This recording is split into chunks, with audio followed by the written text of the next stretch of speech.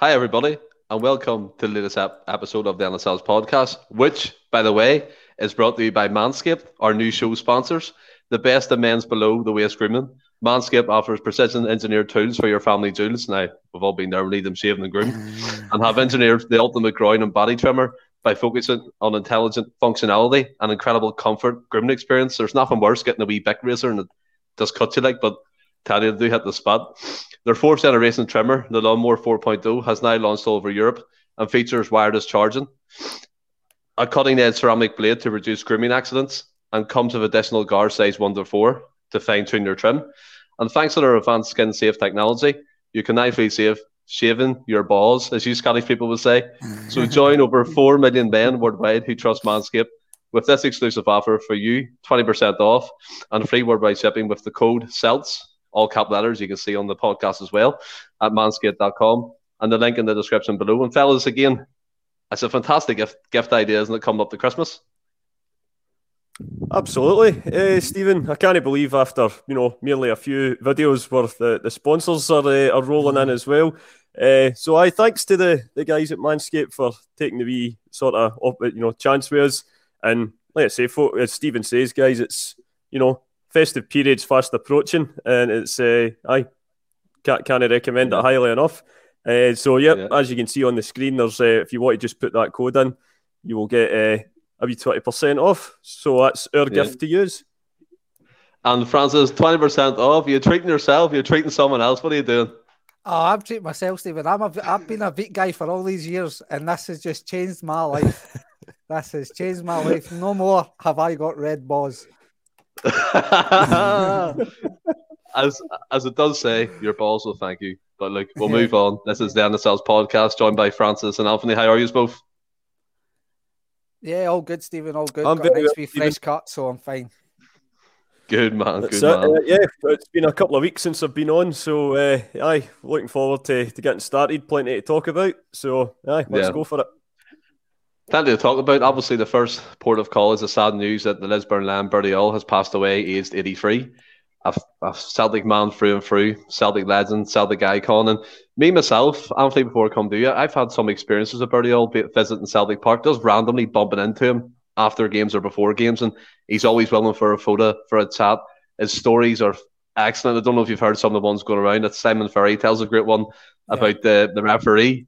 And he goes up to the referee in one of the Glasgow Derby games, and he's like, "Ref, if I call you a bastard, will you send me off?" And the ref goes, the ref says to him, "Well, yeah, that's bad language to be sent off." And then he goes, "If I think you're a bastard, will you send me off?" And the referee goes, "No, that's you're only thinking it." And then he goes, "Ref, I think you're a bastard." Walked off. But see, that's the type of athlete. But I mean, Bertie Auld, as I said, Lisburn land, Celtic icon, isn't he? Icon doesn't even begin to truly describe the man, Stephen. He wasn't the tallest of men that's ever walked this planet, but my God, the stature he had was just he's one of the 11 immortals, one of the 11 lions that triumphed in Lisbon. But it wasn't just that. He transcended generations. Like you say, it doesn't matter whether you were of that generation of Celtic fans or our generation or the generation coming through. He had time for everybody.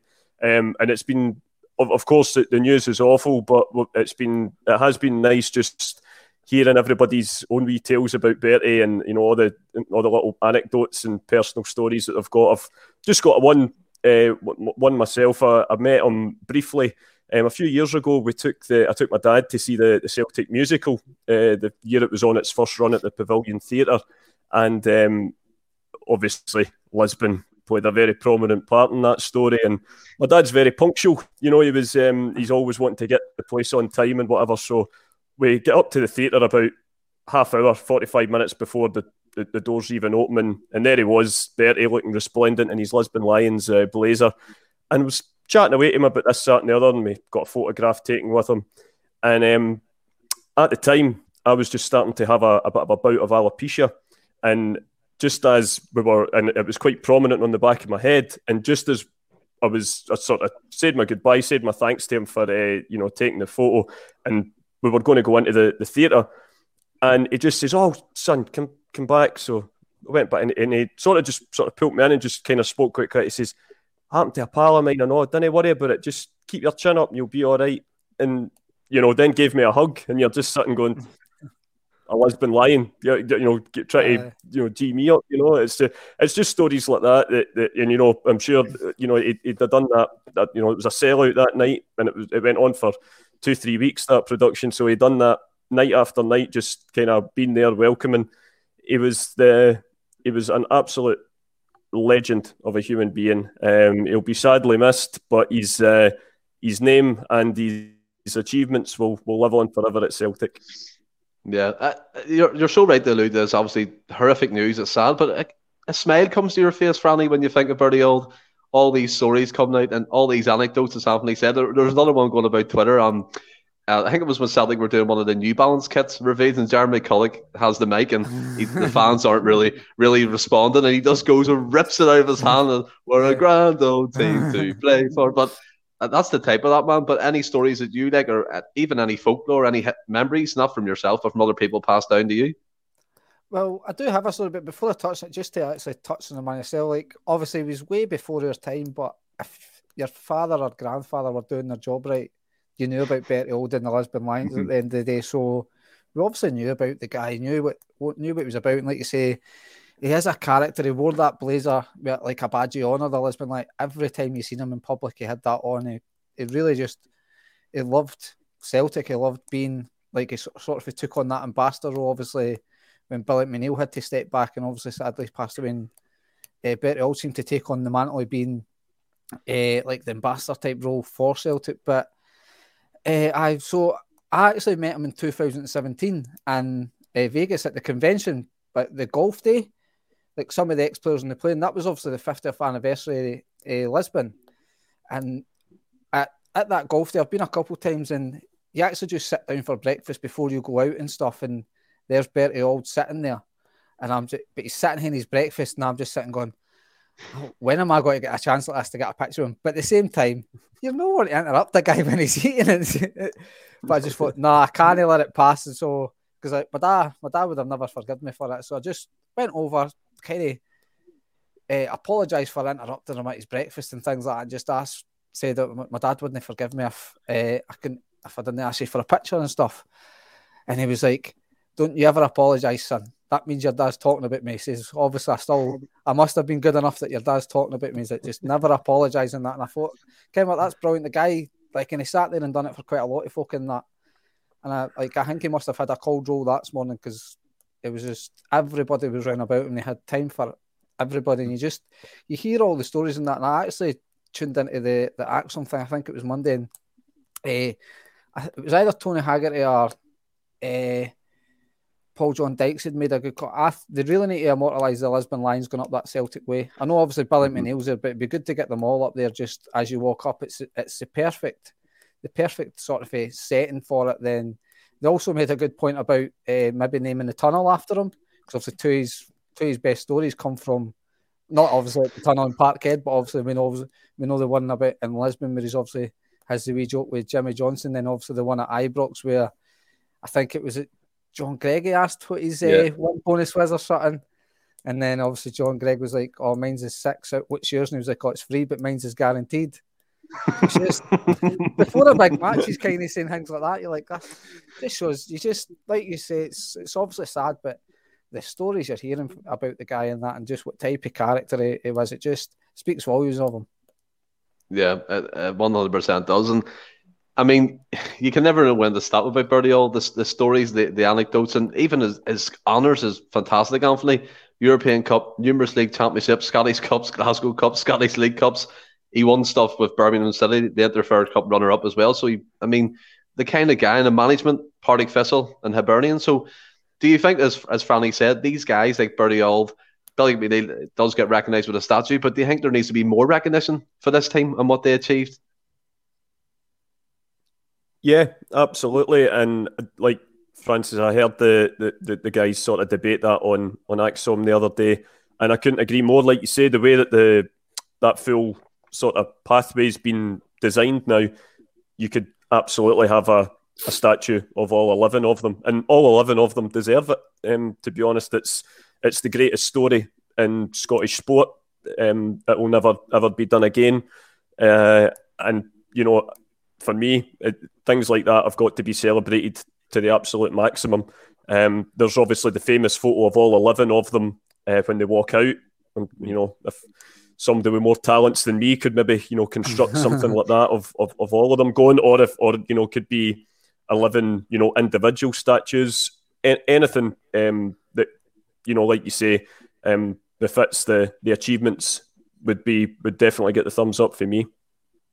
Yeah, well, again, we at the NSL's podcast pass on our thoughts and our prayers to Bertie Auld, his family, his wider circle of friends, and also Celtic Football Club, who's lost a legend. And as we said in our Twitter post, Francis, once a Celt, always a Celt, and that's Bertie Auld down to a T. But look, we'll move on, and I know you guys are busting at the bit here to talk about Scotland. It's a Celtic podcast, but we'll give it a wee bit to Scotland here after the heroics. But come to yourself, Franny, first here. I mean, the beat Denmark 2-0, no one was really expecting that, and I have to be honest, I'm going to be honest here, didn't really catch some of the game, so you guys are going to have to fill me in on what you've seen and what it was like, and I can feed off that, so bear with me. But get into the game, obviously. Scotland feed Denmark. Denmark were unbeaten, weren't they? Yeah. Highest goals, least goals conceded. So what was that like from a Scotland point of view, especially being seeded now for the draw? Well, I suppose there was a wee bit of pressure off in the fact that the Moldova win guaranteed you a playoff. Didn't guarantee you the home tie, obviously. You had to, I think as it stood, it was a point all but guaranteed it against Denmark. It wouldn't have been totally guaranteed till all the results for other games. But to actually go out there and beat Denmark, who had won every game leading up to that in the group, 9 out of 9, and play the way we did, that was the big thing. It was not a lucky 1-0 or 2-0 win. We absolutely dominated Denmark. Yeah, they had a couple of spells. It's only natural, like towards the end of the second half, Scotland probably didn't know whether to stick or twist, and naturally you step back 5-10 yards and invite pressure on, but we obviously then caught them on a great counter-attack. But it was just such a great team performance, and folk were making a big deal about Denmark missing some stars. But I can say off the top of it, we were missing Patterson, McTominay, Hanley. So that's like 3 of the back 5 that would normally start. It started most of a good part of the campaign was missing. And guys like John Souttar, like, what a story that is for that guy. To him come in and put in the performance they had. Liam Cooper put in a great performance again. The midfield 3 just done it again. I'm glad that McGregor, you see it now on Twitter and stuff, he's getting more recognition. It's not like, not taking anything away from McGinn and Gilmore, they're super, super players. But I think because they're in the Premiership, McGregor kind of gets overlooked. But I think over the last couple of games, folk are actually realising how good he is and stuff like that. And Shea Adams, a special mention to him. He's not the most clinical striker, but both game Moldova and especially Denmark, like Willie said in the group chat, if anybody deserved a goal the other night against Denmark, it was Shea Adams, and you could probably argue John Souttar, because it was the two of them were absolute dynamite. Both of them won the match. I wouldn't argue about who got it at the end of the day, but it was such a great performance. We've gave ourselves the best possible chance to qualify, but no new luck, we'll get lumped with Italy or Portugal in the final. Keep positive, Franny, and amply. Francis makes a good point, and I know there was talk on Twitter about Denmark missing players, but he's went to this game with Cooper, who hasn't really played much for Scotland at international level. John Souttar basically come back off an ACL with his knee with Hearts, and by all accounts, John Souttar had a fantastic game. He took his goal well. Shea Adams, from what I've seen that goal, he took that fantastically well under pressure as well. But what are you saying about it? Are you seeing a newfound confidence within this Celtic team, within the Scotland team? Because you look at it in previous years going back, Francis makes a great point. Usually you would kind of tail off at this hurdle, but these are kind of pushing on now, which is good to see. Absolutely, and I think that's a great testament to all the work that Steve Clarke's done with the team. He's had to take quite a lot of negative headlines from certain sections of the media, and he's stuck with it. He's seen the system and he's drilled it into these players, what he wants them to do, and I think that's one of the best sort of qualities. Every single player knows what is required of them when they go onto the pitch. And the results speak for themselves. 6 wins on the spin when needed. and going into that match, especially Monday night, we'd done the tough job. We'd avoided the sort of classic, Faroe Islands or Georgia kind of like performance against Moldova. We went and done the job. We were clinical. We didn't really look under pressure throughout the match.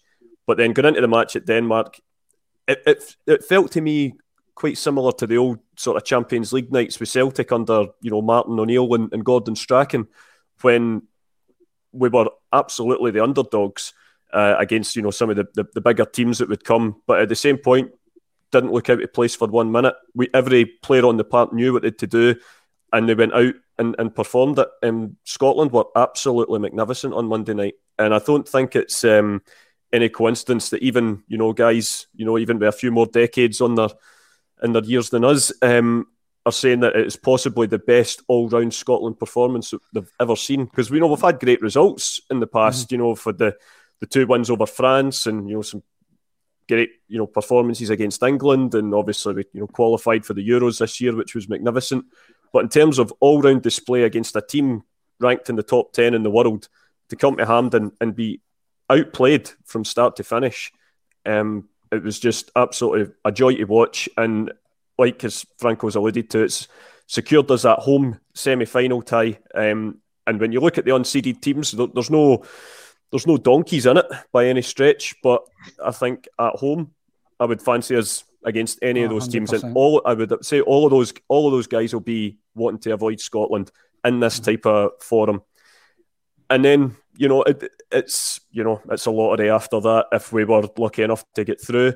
But I think the biggest credit you can give him is not only has he ended our, hoodoo from not qualifying for major tournaments because we've got over that hurdle. We've now got into a winning habit, which is a good habit to be in. These players, this current crop, only really know success of, winning when needed and qualifying when the opportunity presents itself. So when it comes to the playoff round, it's not beyond, it's not a wild fantasy, Scotland qualifying for this World Cup now. It's, if somebody was to tell you right now Scotland will qualify, it wouldn't come as a shock because of the work that Steve Clarke's done and the way he's got this group of players motivated.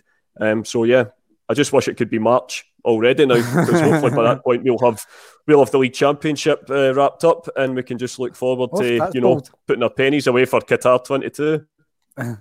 See, you make a great point, and finally before the Scotland section, I want to come to both of you quickly.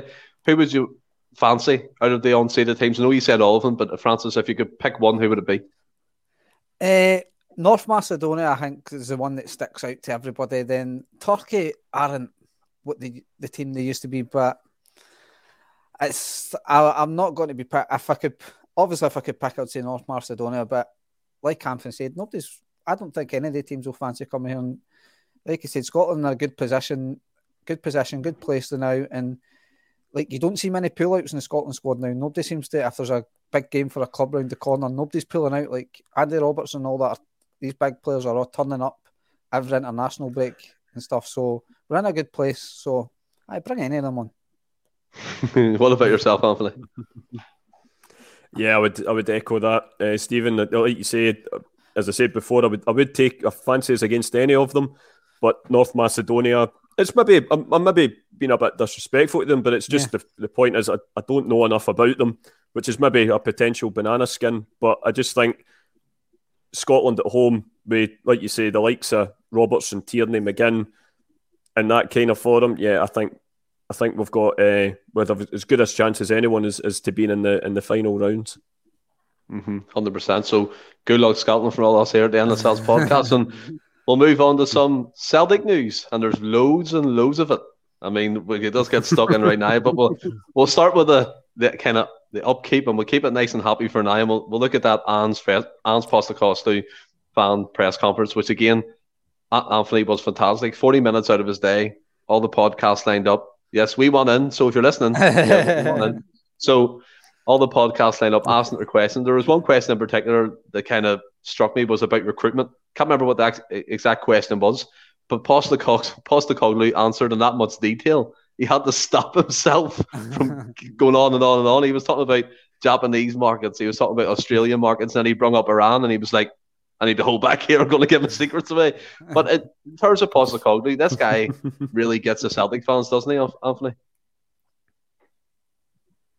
Yeah, he just sort of gets the feel of the club. I've talked to some friends the last couple of weeks just regarding how he seems to fit Celtic. It reminds me, and I'm not trying to compare them in terms of ability or where we're going to go or anything like that, but just in terms of he just seems a perfect fit for the club, and it's similar with Jurgen Klopp at Liverpool.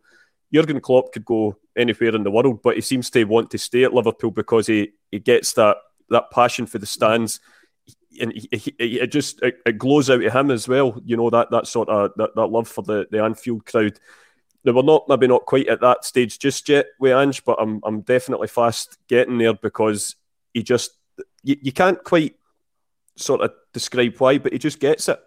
I remember watching it was obviously we lost the match that day, but it was Sky's build-up before the first derby match at Ibrox there, and he sat down and discussed, you know, his family background and stuff, and you know that it's obviously his family, you know, moved to Australia when he was a young boy, and he was sort of telling that, you know, the immigrant story, which is a story that's always been welcome at Celtic Park, and I think he kind of feeds into that, and just on top of the fact that he enjoys playing attacking football, which we all thrive and we all crave and want to see. He's just, in the few short months that he's been with us, it feels like he's been here for years. He's totally, amidst all the, you know, some of the stuff that we're maybe going to touch on later, a lot of the noise and, you know, circus shows that's going on around about him, he's still managed to keep this team competitive, both domestically and in Europe. And you can just see on the pitch, similar to what we were saying about Steve Clarke as well, all the players want to play for him. They're buying into what he's trying to teach them. And I just hope he's here for a long time to come. Yeah, I really don't want to ever listen to our podcast when he was getting linked to the job. I never want them to come up ever again, because some of the comments that we were saying were just atrocious, and that includes me in that, by the way. But coming to, oh man, it's almost as bad as our Barkas romance, friendly, but God, but sure. Going on to obviously the fan press conference, and as Anthony rightly said, I remember that wee thing he did with Sky Sports that showed him kind of his heritage, where he came from, his immigrant background from Greece to Australia, his dad and stuff, his love for football, and that's where he kind of gets that from. But these fan press conferences are fantastic. It's not even the fact that he does it. He does it because he wants to. He's not being forced from someone above him to do it. He's just there. He's 40 minutes of sitting, talking Celtic and talking tactics and going through players and talk about Kyogo. But what did you take away from it? Because for me, it's the first time since Rodgers first came in that I felt this kind of connection again with the players and the management. Yeah, I think like Anthony's on the money when everything he says there, and like you said, he seems to have that connection with like a similar Rodgers type idea, where he's bringing everyone together, and everything that seems to be going on in the background, it's not that we're ignoring it, but he's managed to sort of within sections of the fans keep it quiet and keep it away from sort of affecting the team and stuff. So you've got to kind of applaud him for that. And like Anthony said, I don't know what it is, but it just seems to get it. Could be it's obviously as a type of character, as I believe this is probably how he's acted at every club. He goes in 100%. He gets involved in the background of the club and stuff. And I'm not saying he's playing up to the cameras or anything like that, but it's like he knows what he needs to do to get what he needs out of the players and stuff, and get the fans on side and things like that. And I think Klopp has, like when Anthony said I think that's a great comparison, in the sense of we're obviously not talking about what he's achieved or anything like that, but what he sort of seems to have brought to Celtic now. And yeah, it's, even if he's forced into some of these press conferences, like the fan things and that, he still gives up his time. It's not. He doesn't seem to give generic answers. He does, like you say, he's going into detail. And sometimes you're like, go and just give me generic answers, so you're not giving away some secrets here, mate. But you've just got to kind of take your hat off to that and just like, it's what obviously we want Celtic to win, but as one guy, and this is probably part of why another thing is, it's like, as one manager, it sounds maybe stupid saying it, as one manager I've never wanted us to win for so much in my life. I'd really want to win for this guy. I just hope we win some for him, because just like you say, he's bought into everything, and Celtic and the players, well, the fans anyway, are buying into him, and the players are buying him. So I just hope we manage to achieve what he's wanting to achieve for this club. See, like, genuinely, you look at Postecoglou, and managers have shelf lives, and I'm talking a bit in the future here, usually 2 to 3 years, and then they're looking to move on. But do you think, Anthony, like, Postecoglou is there for that foreseeable long-term project that he keeps talking about, and then you're talking 4 to 5 years? Can you see him being here, and, like, touch wood, don't want to put the scud on him, but can you see him being here, results dependent, obviously, in 5 years' time, still enjoying it as much as he is now? Yeah, possibly. Of course, I think that'll all depend on, how we do domestically, because I think obviously at the point now where we can get straight into the Champions League if you win the league, obviously that, I can imagine any manager or head coach will want to test himself at that kind of level. But for the moment, this is all a new experience for him. It's obviously something he's wanted to do for a long time. He's sort of managed it. Well, he's managed at the highest level. He's managed at a World Cup. You don't go any higher than that. But I think this is it certainly doesn't seem to be giving off any bells that he's only here for a year, 2 years, and then he's going to, jump ship to the first club down south that, bats their eyelashes at them. It seems to be that he wants to put down some roots here and, just sort of leave a sort of legacy. And you never know if we're talking here maybe a year or two from now, where we've got some more trophies in the bag and some more European campaigns under our belt. We might have to just have the Lisbon Lions statue at one side of the Celtic way, and then Ange and his magnificent cardigan on the other. See, even, like, I know you're kind of joking when you say that, but even the fact that you bring up that fact that, I'm no jokingly, statues and stuff, that's how much already, Francis, that Celtic fans have kind of bought into this guy. And he came into the club unknown. A lot of fans throwing basically shit at him, to be honest. Like, what's he done? Where's he been here? And all that there. But the whole point that Anthony said there was the legacy. I think that's important for him as well. Do you get that from him in terms of leaving something behind and building it? Yeah, 100%. I don't see him going. I'm not expecting him to be here for 6, 7, 8, 9 years, but I could, providing success is allowing it, I can see him being here for 4 years, 5 years, no problem. And definitely, if he's having success in the way things are going, he'll leave us in a very good place, and he'll leave with his head held high, and the Celtic fans will adore him. So, he's, like, I know it's obviously early doors. It's literally been in the door 2 minutes, and it just seems, everything just seems good. And I don't know if it was from the fan media or the AGM, but the pictures you see online where everybody's going up to see him and nobody's over at the AGM. I think that spoke volumes. That spoke absolute volumes. And I think the board, I know we're going to go onto the board and things like that, but I'm hoping that gives them a big wake-up call, looking at that going, they can't be that stupid to look at that and go, we need to make sure we do everything for this guy, because I thought that was a very telling picture. 100% agree with you. And to be honest, you've done that effortlessly, bringing us into our next topic, which is the Celtic AGM, but in other words, the clown show with the board. And I mean, Anthony, we'll start with the first kind of subsection of this, and that was Ian Bankier and Brian Wilson were voted down in terms of retaining their position, but remain via a poll, which is done obviously outside in terms of other voters and stuff. But apparently in the room, according to the updates I was reading, they were being booed at some points as well. No one applauded them, and I think Bankier made a comment of which I'm paraphrasing a bit here, saying that he can do nothing good kind of thing, and he'll still get booed. That kind of comment, which again, it's just terrible. And I think the likes of Ian Bankier and Brian Wilson, if they don't get a message from yesterday, it's craziness, because for me, they should just step down. Yeah, I mean, these AGMs are very similar in terms of, Prime Minister's questions or, political party conferences or anything like that. They are just pantomimes. There is nothing gritty ever gets achieved at them. Everyone knows the results before you go into the room. I've always said, don't be fooled when you watch these politicians at a conference and some big new thing's just been voted on. Everyone knows what's going to happen. I've been in these halls when the cameras are off. Everyone knows what the result's going to be when the lanyards get raised and all that. So it's all for the cameras. And AGM is very much the same. Everyone knows that they were not going to be removed from office yesterday because they don't have, the ordinary shareholders don't have that kind of power. But the sort of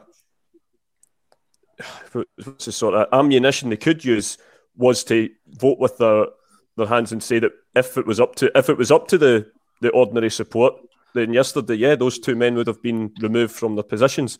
So, like you say, in any normal walk of life, that would send alarm bells that basically, as far as the ordinary punters are concerned, these guys' time is long overdue for them to be, on the dole queue.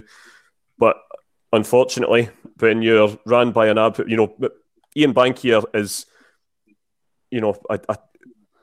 probably the most uninspiring chairman Celtic have had, and certainly in my lifetime. Brian Wilson, I think it was a more financial background, but he always had he was quite, he didn't get too animated or anything, but I always felt Brian Quinn, when he was chairman, had a bit of a presence about him, soft-spoken, but, with a bit of steel behind them.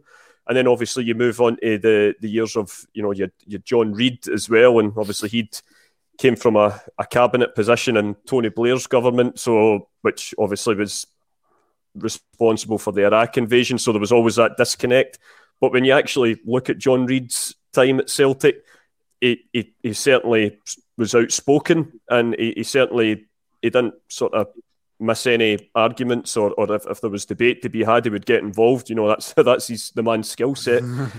But obviously, it just happened to fall in a time when we weren't overly successful on the park. So even although there was that disconnect to start with due to his background, where he came from, there was these sort of tensions always rise, or are always a bit more sort of heated when results aren't going their way. And I think a lot of these guys thought they could hide behind getting 10 in a row and that would keep everything on simmer. But at the moment, if it wasn't for Ange Postecoglou's, miraculous efforts at the minute, it could have got very ugly yesterday, because these guys are so far out of touch. They are so they are long overdue an appointment with reality. They should not be anywhere near the corridors of power at Celtic. And yeah, like you say, when they finally do leave, it'll be long overdue. But here's hoping it's coming sooner rather than later. I mean, me personally, Anthony, you make a great point. There shouldn't be anywhere near Celtic Park and that kind of capacity, that kind of management position up high. And I think, Francis, it's absolutely disgusting that the fans there yesterday, at the AGM, voted them down, and they still get retained. And then the landlord, the big guy, Dermot Desmond, doesn't even bother to show up. I think that's 16 years, which I didn't even know that. I was a bit naive to that, but I think that's astounding that even he still holds a majority stake at Celtic, but he doesn't bother to show up for the most important meetings in the club's calendar. Yeah, it's not a good look, and I'm not sure if it's been picked up so much in the past about I'm not being there. I don't know if it's just kind of more to the sort of to the eye, if you like, because of the discontent within the fans with the board and stuff. But it's definitely not a good look when your majority shareholder isn't there, and then he sends his laddie there again, which I believe has happened on the 16 occasions. And I've briefly bumped into his laddie at an event, and he is just one guy I wouldn't get sick of slapping. Honestly, he's just so far up his own arse, it's unbelievable. You can just tell, certain folk. Obviously, we come from a very working class sort of upbringing, but this guy, you could just tell, was silver spoon fed, and that's no fault with his, but he was so out of touch with reality and stuff. So I can imagine he wasn't really up to much either at it, but yeah, it just seems so out of touch with the fan, the common fan. And like, I'm sure my dad now would, like, obviously back when Fergus McCann was in charge, that, like, I wouldn't say I hated Fergus McCann, but my dad just always going about how he wasn't that wasn't that great. But I reckon my dad would take everything back he said about Fergus. Well, it does, but I would love somebody like Fergus McCann now instead of this guy Banker and stuff. It's just you don't realise how good you've got it. I know Fergus McCann was a while ago, but like Anthony said, Banker is just like he gives nothing. He made like a stupid comment about how something to do with like Scott Brown as well, like how we need to go on Scott Brown and that, and you're like, no, he said bring him back. Aye. And I'm like, I'm not trying to downgrade what Scott Brown in our lifetime, arguably the best captain we've ever seen at Celtic, but what is that comment all about? Like, I don't understand that. I don't know what it was meant to achieve, and I'm led to believe he was kind of heckled after that comment as well with certain comments and stuff, but you're like, what were you hoping that was going to achieve, that comment? Just... I think one of the shareholders said, "I'm coming back for your job." So... it's just madness. It's astounding, and again for me, like it's powerful words and music, but I do think it's disgusting. These guys have been in office for 11 years. I think Brian Wilson's been there 15, something like that. The finance director's been in position 11, 10 years as well. So you need to change. The boy Nicholson speak by any chance at that? I'm still waiting to hear what his voice sounds like. He did, but I'm going to come on to that. Don't you worry. You worry. I'm going to come on to that. But look, another contentious issue that has been burning a hole in Celtic's pocket, especially in the last 3 weeks, is this appointment or potential appointment of Brendan Higgins to some sort of security capacity, Anthony. And there were questions on it yesterday by, I think it was Jeanette Finlay from the Celtic Trust, and she worded it excellently. And she said basically what's happening, and they give a non-committal answer, as they always do, and say we can't comment on a recruitment process that's still ongoing, basically not confirming if he has applied for it or not. And yes, I get the gripe of Celtic fans when this man is in a kind of linked with this road because what he's done previously. He's victimised Celtic fans, or Celtic fans' mental health being affected by him in years gone by as well. I've heard all the stories. Did you not think even for that brief moment that was a time for the Celtic board to be like, look, we're on your side in this one, he's nowhere near the job? But yet again, Anthony, they do what they always do and backhand it away.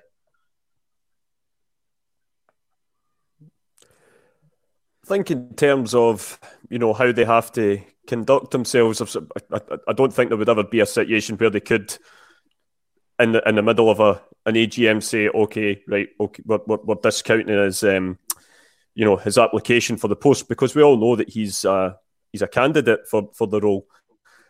But yeah, I mean, Jeanette Finlay is a very impressive communicator, and she certainly gets her points across well. We never know, might reach out to her, see if we can have her on here one night. It would be absolutely brilliant. I'm a big fan of hers, but she hit the nail on the head. Regardless of whether or not he ends up in post at Celtic, the very fact that they are even considering him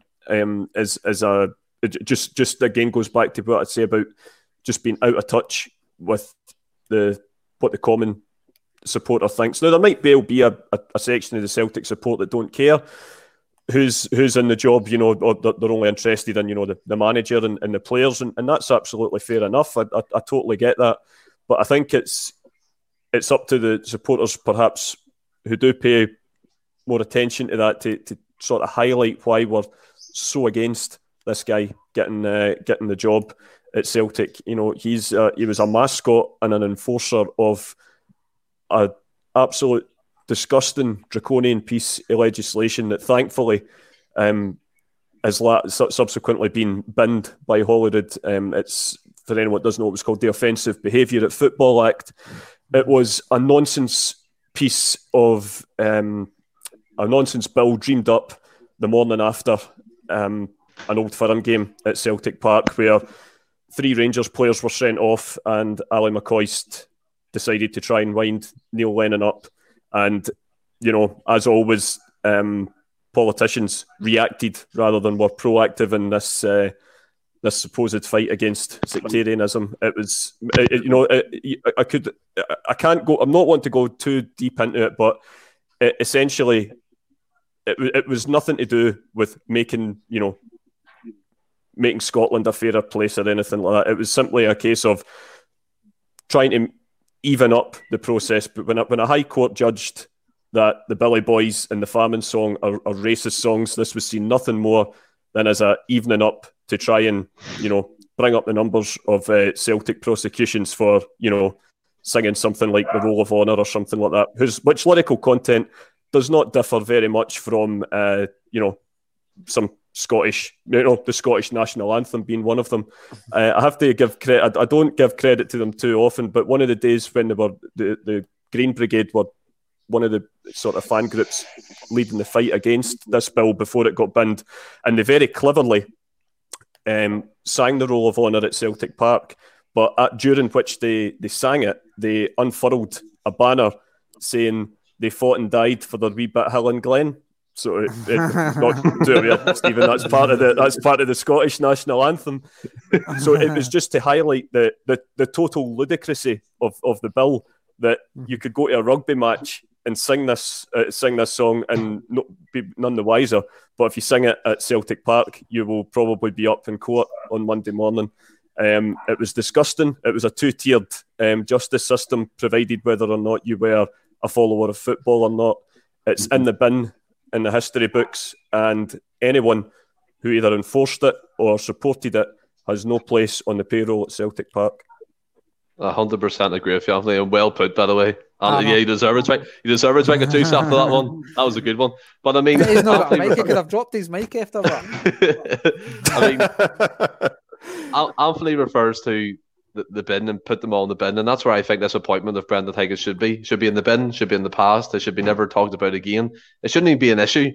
The fact that the Celtic board are possibly, it's not confirmed. I don't know, but I mean, rumours are gathering that it is going to be him, and it's going to be appointed in post. And as Anthony rightly alluded to, that whole Offensive Behaviour Act, it was an absolute outrage. It was disgusting. Fans were treated with contempt, especially Celtic fans, and that's not crying wolf. It's true. It's out there to see for everybody. This guy shouldn't be anywhere near Celtic Park. No, 100% agreed. Like, I don't know what I can really add to what Anthony's put on the topic, because it got the point across amazingly. Like, don't really know what else you can add to that. Like, there's innocent guys lost their jobs because of this bill and things like that. Had chaps at the door at all hours. So it's, I just, obviously, like Anthony said, you're not expecting the board at the AGM to say, no, it's not happening.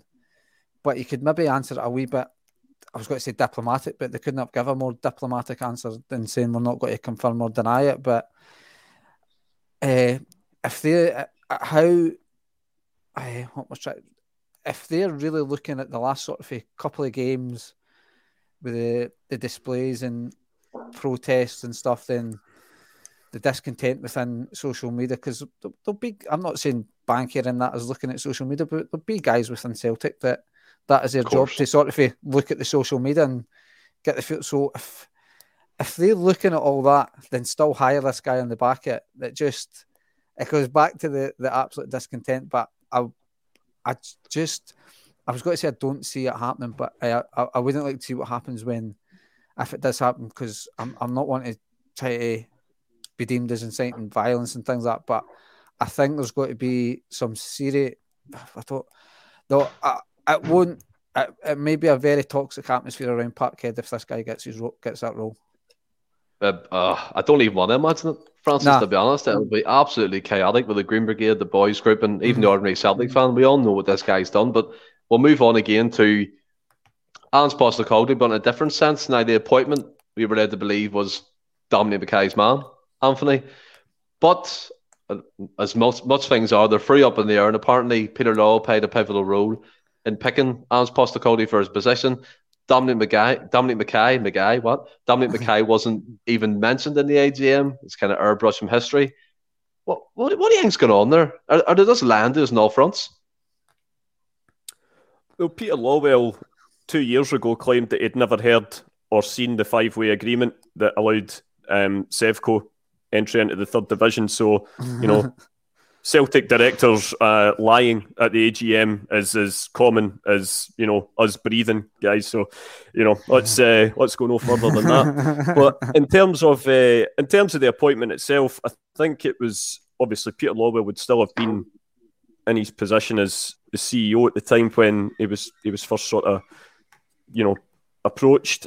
Obviously, as much as they're saying that he didn't have any role in it, I would be very surprised if that was the case, because Dominic Mackay had, sort of connections with him when he was over in Japan as well.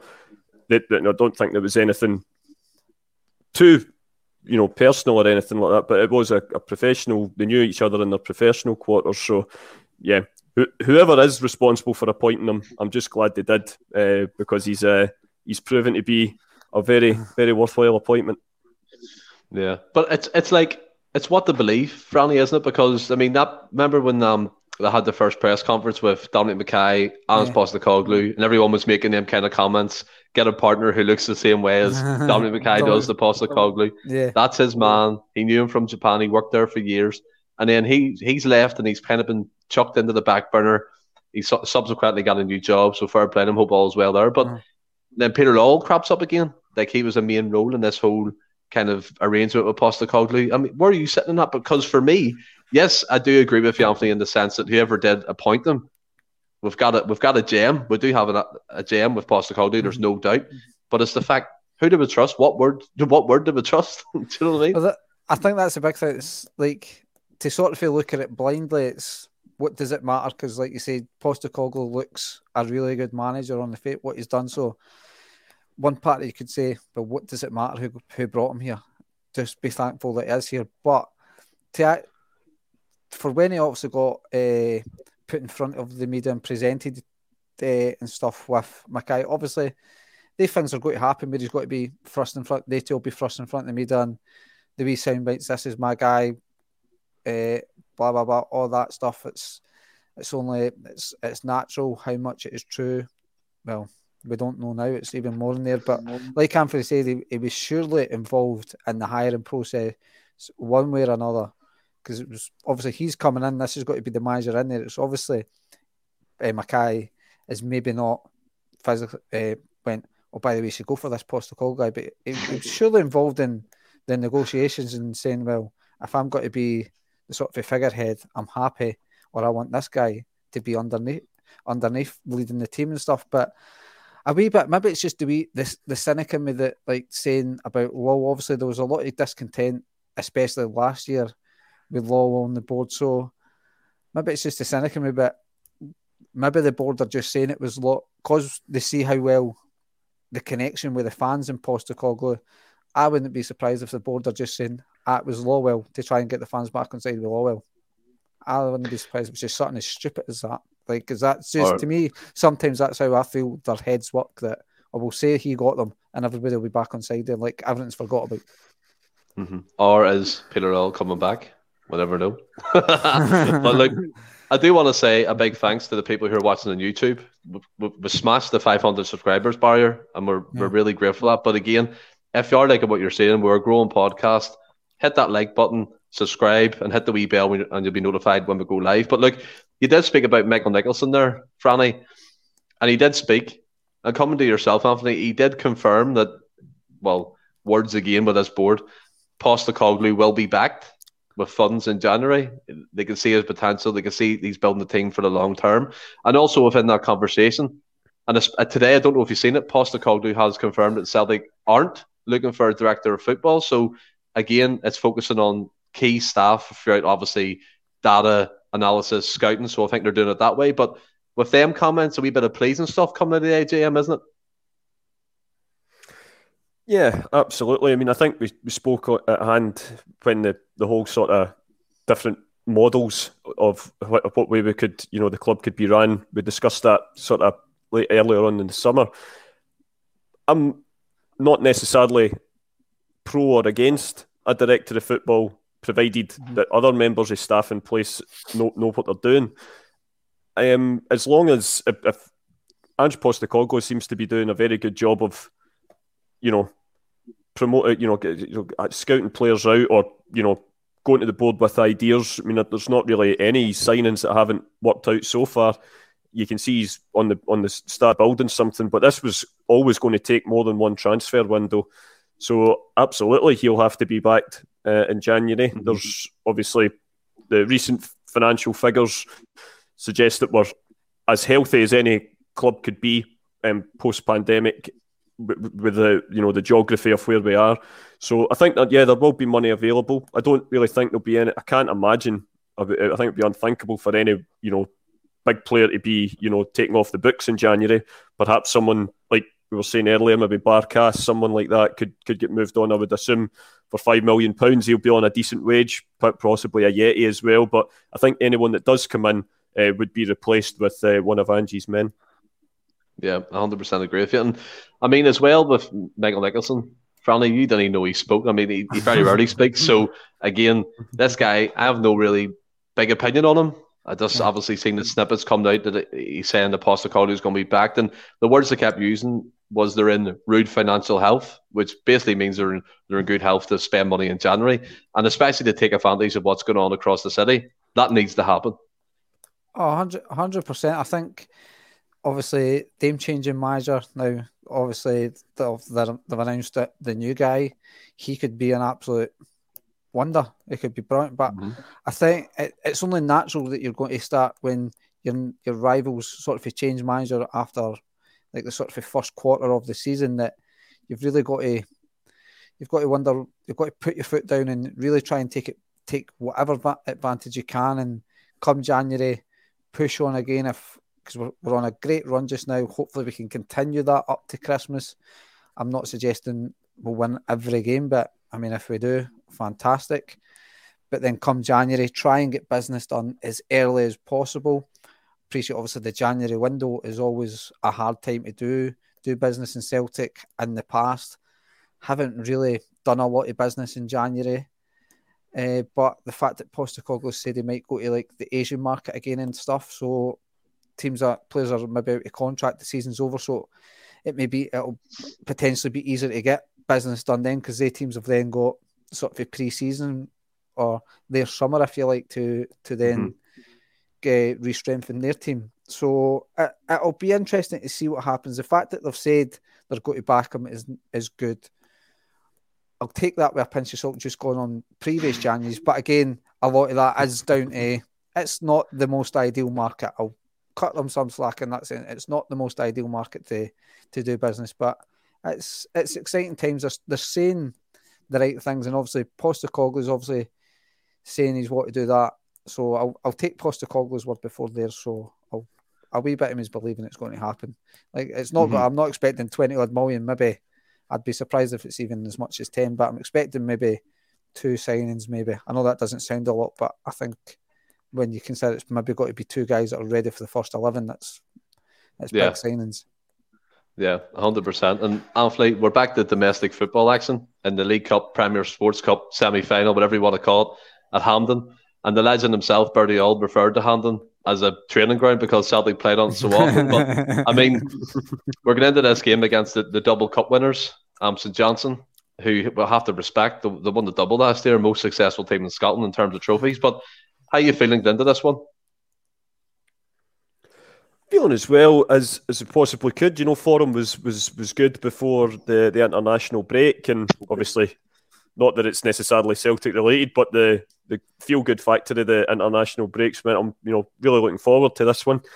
But like you say, I mean, I don't know if anyone's seen the Daily Record today, but they've done their classic job of misquoting one of our players, who said that he's Stephen Welsh said that he's looking for something along the lines of he's looking forward to an Old Firm clash before Christmas. Now, as you can imagine, Stephen Welsh said nothing of the sort, and it's if Hibs need any more encouragement to G themselves up for their match, then the Daily Record have duly given them it. But I think Celtic will approach this game in the right way. You've got to, like we say, we give St Johnstone credit. They're the most successful team in Scotland this year, and they've defended their first trophy so far the right way. I mean, so often, if Celtic don't lift the trophy, the team who ends up winning it the following season, they can sometimes get knocked out at the first time of asking. But, St Johnstone have made it to Hampden again. Callum Davidson's done an absolutely magnificent job there.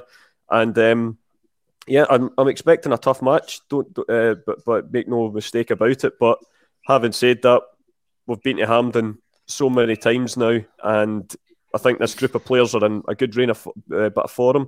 And I'm looking forward to it Saturday night, and fingers crossed we can just book a slot in the final before Christmas. Yeah, 100% agree with you. And you do actually make a fantastic point. Obviously, credit goes to Colin Davidson and the job he's doing, Franny.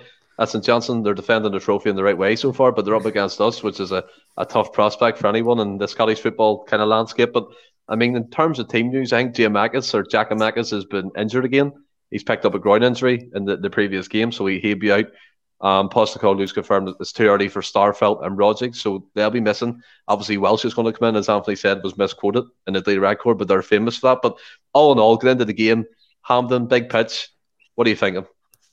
Yeah, I'm like Anthony. I'm confident. You've got to be confident, Stephen, when you consider our form leading up to the international break and stuff. It was like, what was it, 8 wins or something, or was it 7 wins in a draw or something? 7 like and 8, that. 7 and 8. Aye, yeah. So you can't be, and then one of them included St Johnstone. So you can't be anything but confident going into it. But so like Anthony and yourself touched on, St Johnstone, obviously the holders of the cup, they're not going to surrender that easily. So you've just got to hope, with being the big patch, that we can utilise that to and take advantage of it. Get our sort of flair players on the ball, and just hopefully set ourselves up, win the game, get a final, and like I say, playing the final is before the turn of the year, isn't it?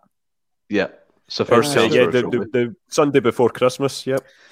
So it's always good to be in a position where you could possibly win your first trophy and sort of for the first half of the calendar year, which, like I've touched on it before, if you can win that League Cup, it can really push you on for the season if you're in a good position in the league, because it's maybe not the most sought after trophy, I feel like, but it can really just set you up because you've picked up a trophy. It's probably a nice feeling for a lot of the players. A lot of the players maybe could be their first sort of a major honour, so it maybe help them kick on and stuff. So yeah, I'm not saying I can't. I can't say anything but a Celtic win on Saturday, Stephen. Well, speaking of Celtic wins, quick fire, line up and score predictions. What are you going for? Franny. If you don't mind, I'll go first, Franco. I'm going to pick a Franco scored line, a hassle-free 2-0. And in terms of lineup, I think it'll be probably very much similar to the Dundee game, just with injuries and whatnot, and but you perhaps might have Forrest starting rather than Abada. But yeah, apart from that, whatever the Dundee lineup was, I'll go for that. Oh, that's a great comment. Hasn't even attempted to name the players. His mind's went blank. What about yourself, Franny? He named Forrest. At least Forrest is playing there somewhere for him. I'm going to go with some. I thought I'd read that Welsh had got injured in international duty, but maybe he's fine. He's fine. So, well, I think obviously with Starfelt not being ready, the back five, if you like, picks itself with obviously Hart and goals, Ralston at right back, Welsh and Carter Vickers, and obviously Juranovic at left back. I think Beaton will keep his place. He obviously scored, I think, over the international break, so he'll hopefully be kicking on with a bit of confidence. Obviously, McGregor Turnbull in there. Then I actually think Forrest might play because he's obviously had that 10 days, 2 weeks sort of to get build up some fitness and stuff. I can see Forrest starting. Obviously, when you're saying Giacomakis is injured, not that would have put him in contention for a starting position, but I think it makes it easier to put Kyogo in the middle, and then if you're not putting Jota at left mid, I don't know what you're up to. I'd have Jota trapped in that boardroom till he signs a permanent thing. But I mean, coming to myself, I've never said that. Wow. I don't know if I have to take a shot or not. The lineup I would go for would be Joe Hart, Ralston, Carter Vickers, and I'm going to throw Liam Scales in. Liam Scales at left centre back with Juranovic. I'll go McGregor, Turnbull, and Beaton, and then on the right, Forrest, because Postecoglou alluded to the fact that Forrest has been doing well in training, so hopefully he gets a westart. It's usually a sign, isn't it? It's usually a sign when you do that. Kyogo for the middle, and then Jota on the left. As you said, it's criminal if Jota doesn't start the game on the left. It's just craziness. But for me, I'll go hassle-free as well, Anthony. I'm going with that. A wee 2-0 victory. I'll go for free. Oh, that's a wee bit above our pay grade, Franny. We'll stick with 2-0 in Hampden, and hopefully another cup final to look forward to. But look, guys, that brings us to the end of the podcast, but you're not getting anywhere yet. The quiz is back, and just dedicated to the wee man himself, wee 1030 Bertie Auld. It'll be a quiz about him. So it will. Oh, no. So again, it's Gotta 5 show you how questions. much I was listening to my dad. Five questions, first to 3. You know the score. You've well rehearsed in it. Right. Going to start with a tough one first. Bertie Auld had one loan spell throughout his footballing career. Which club was it with? Greenock Morton. Anthony? It's toughy. I think I'm trying to remember. He did go down south at one point. I'm sure, didn't It's he? in Scotland. It's in Scotland. It Is it begins with Rovers? D. Is it Scotland? No. Oh, come on, Stephen. I mean, there's quite No. a few of these. But... I'll say Dundee. Dumbarton? All right. What did you say, Franny? Dumbarton. 1-0 to Franny. He got it. No, well done, Franny. Cheers. How many caps did Bertie Auld achieve for Scotland? 3. 1 each. Which, by the way, is criminal. It's criminal. I mean, I would have been well wrong. I was going about 21 there. That's absolutely criminal. Right. Bertie Auld managed 5 teams. Name me 3 of them. Celts. Partick Thistle, Dundee, Partick Thistle, Dundee. No, not Dundee. Dundee, nope. Oh, that's not good. I don't know what I think. I'm getting maybe mixed up with Tommy Gemmell. Partick Thistle was his main one. Was Birmingham one? Come on, Anthony. Come on, Anthony. Partick Thistle. No. I'm struggling, man. Franny, I'm struggling. I'll give it to you here. Nah. Right, I'll name you all 5. Again. Partick Thistle, Hibs, Hamilton, Partick Thistle again, and Dumbarton. Oh, you can't say 5 teams in Partick Thistle and Partick Thistle. Well, look, I'm trying to make it easy for you, right? Name 5 teams when you only manage 4. It's like John with the goalie at 5 asides, isn't it?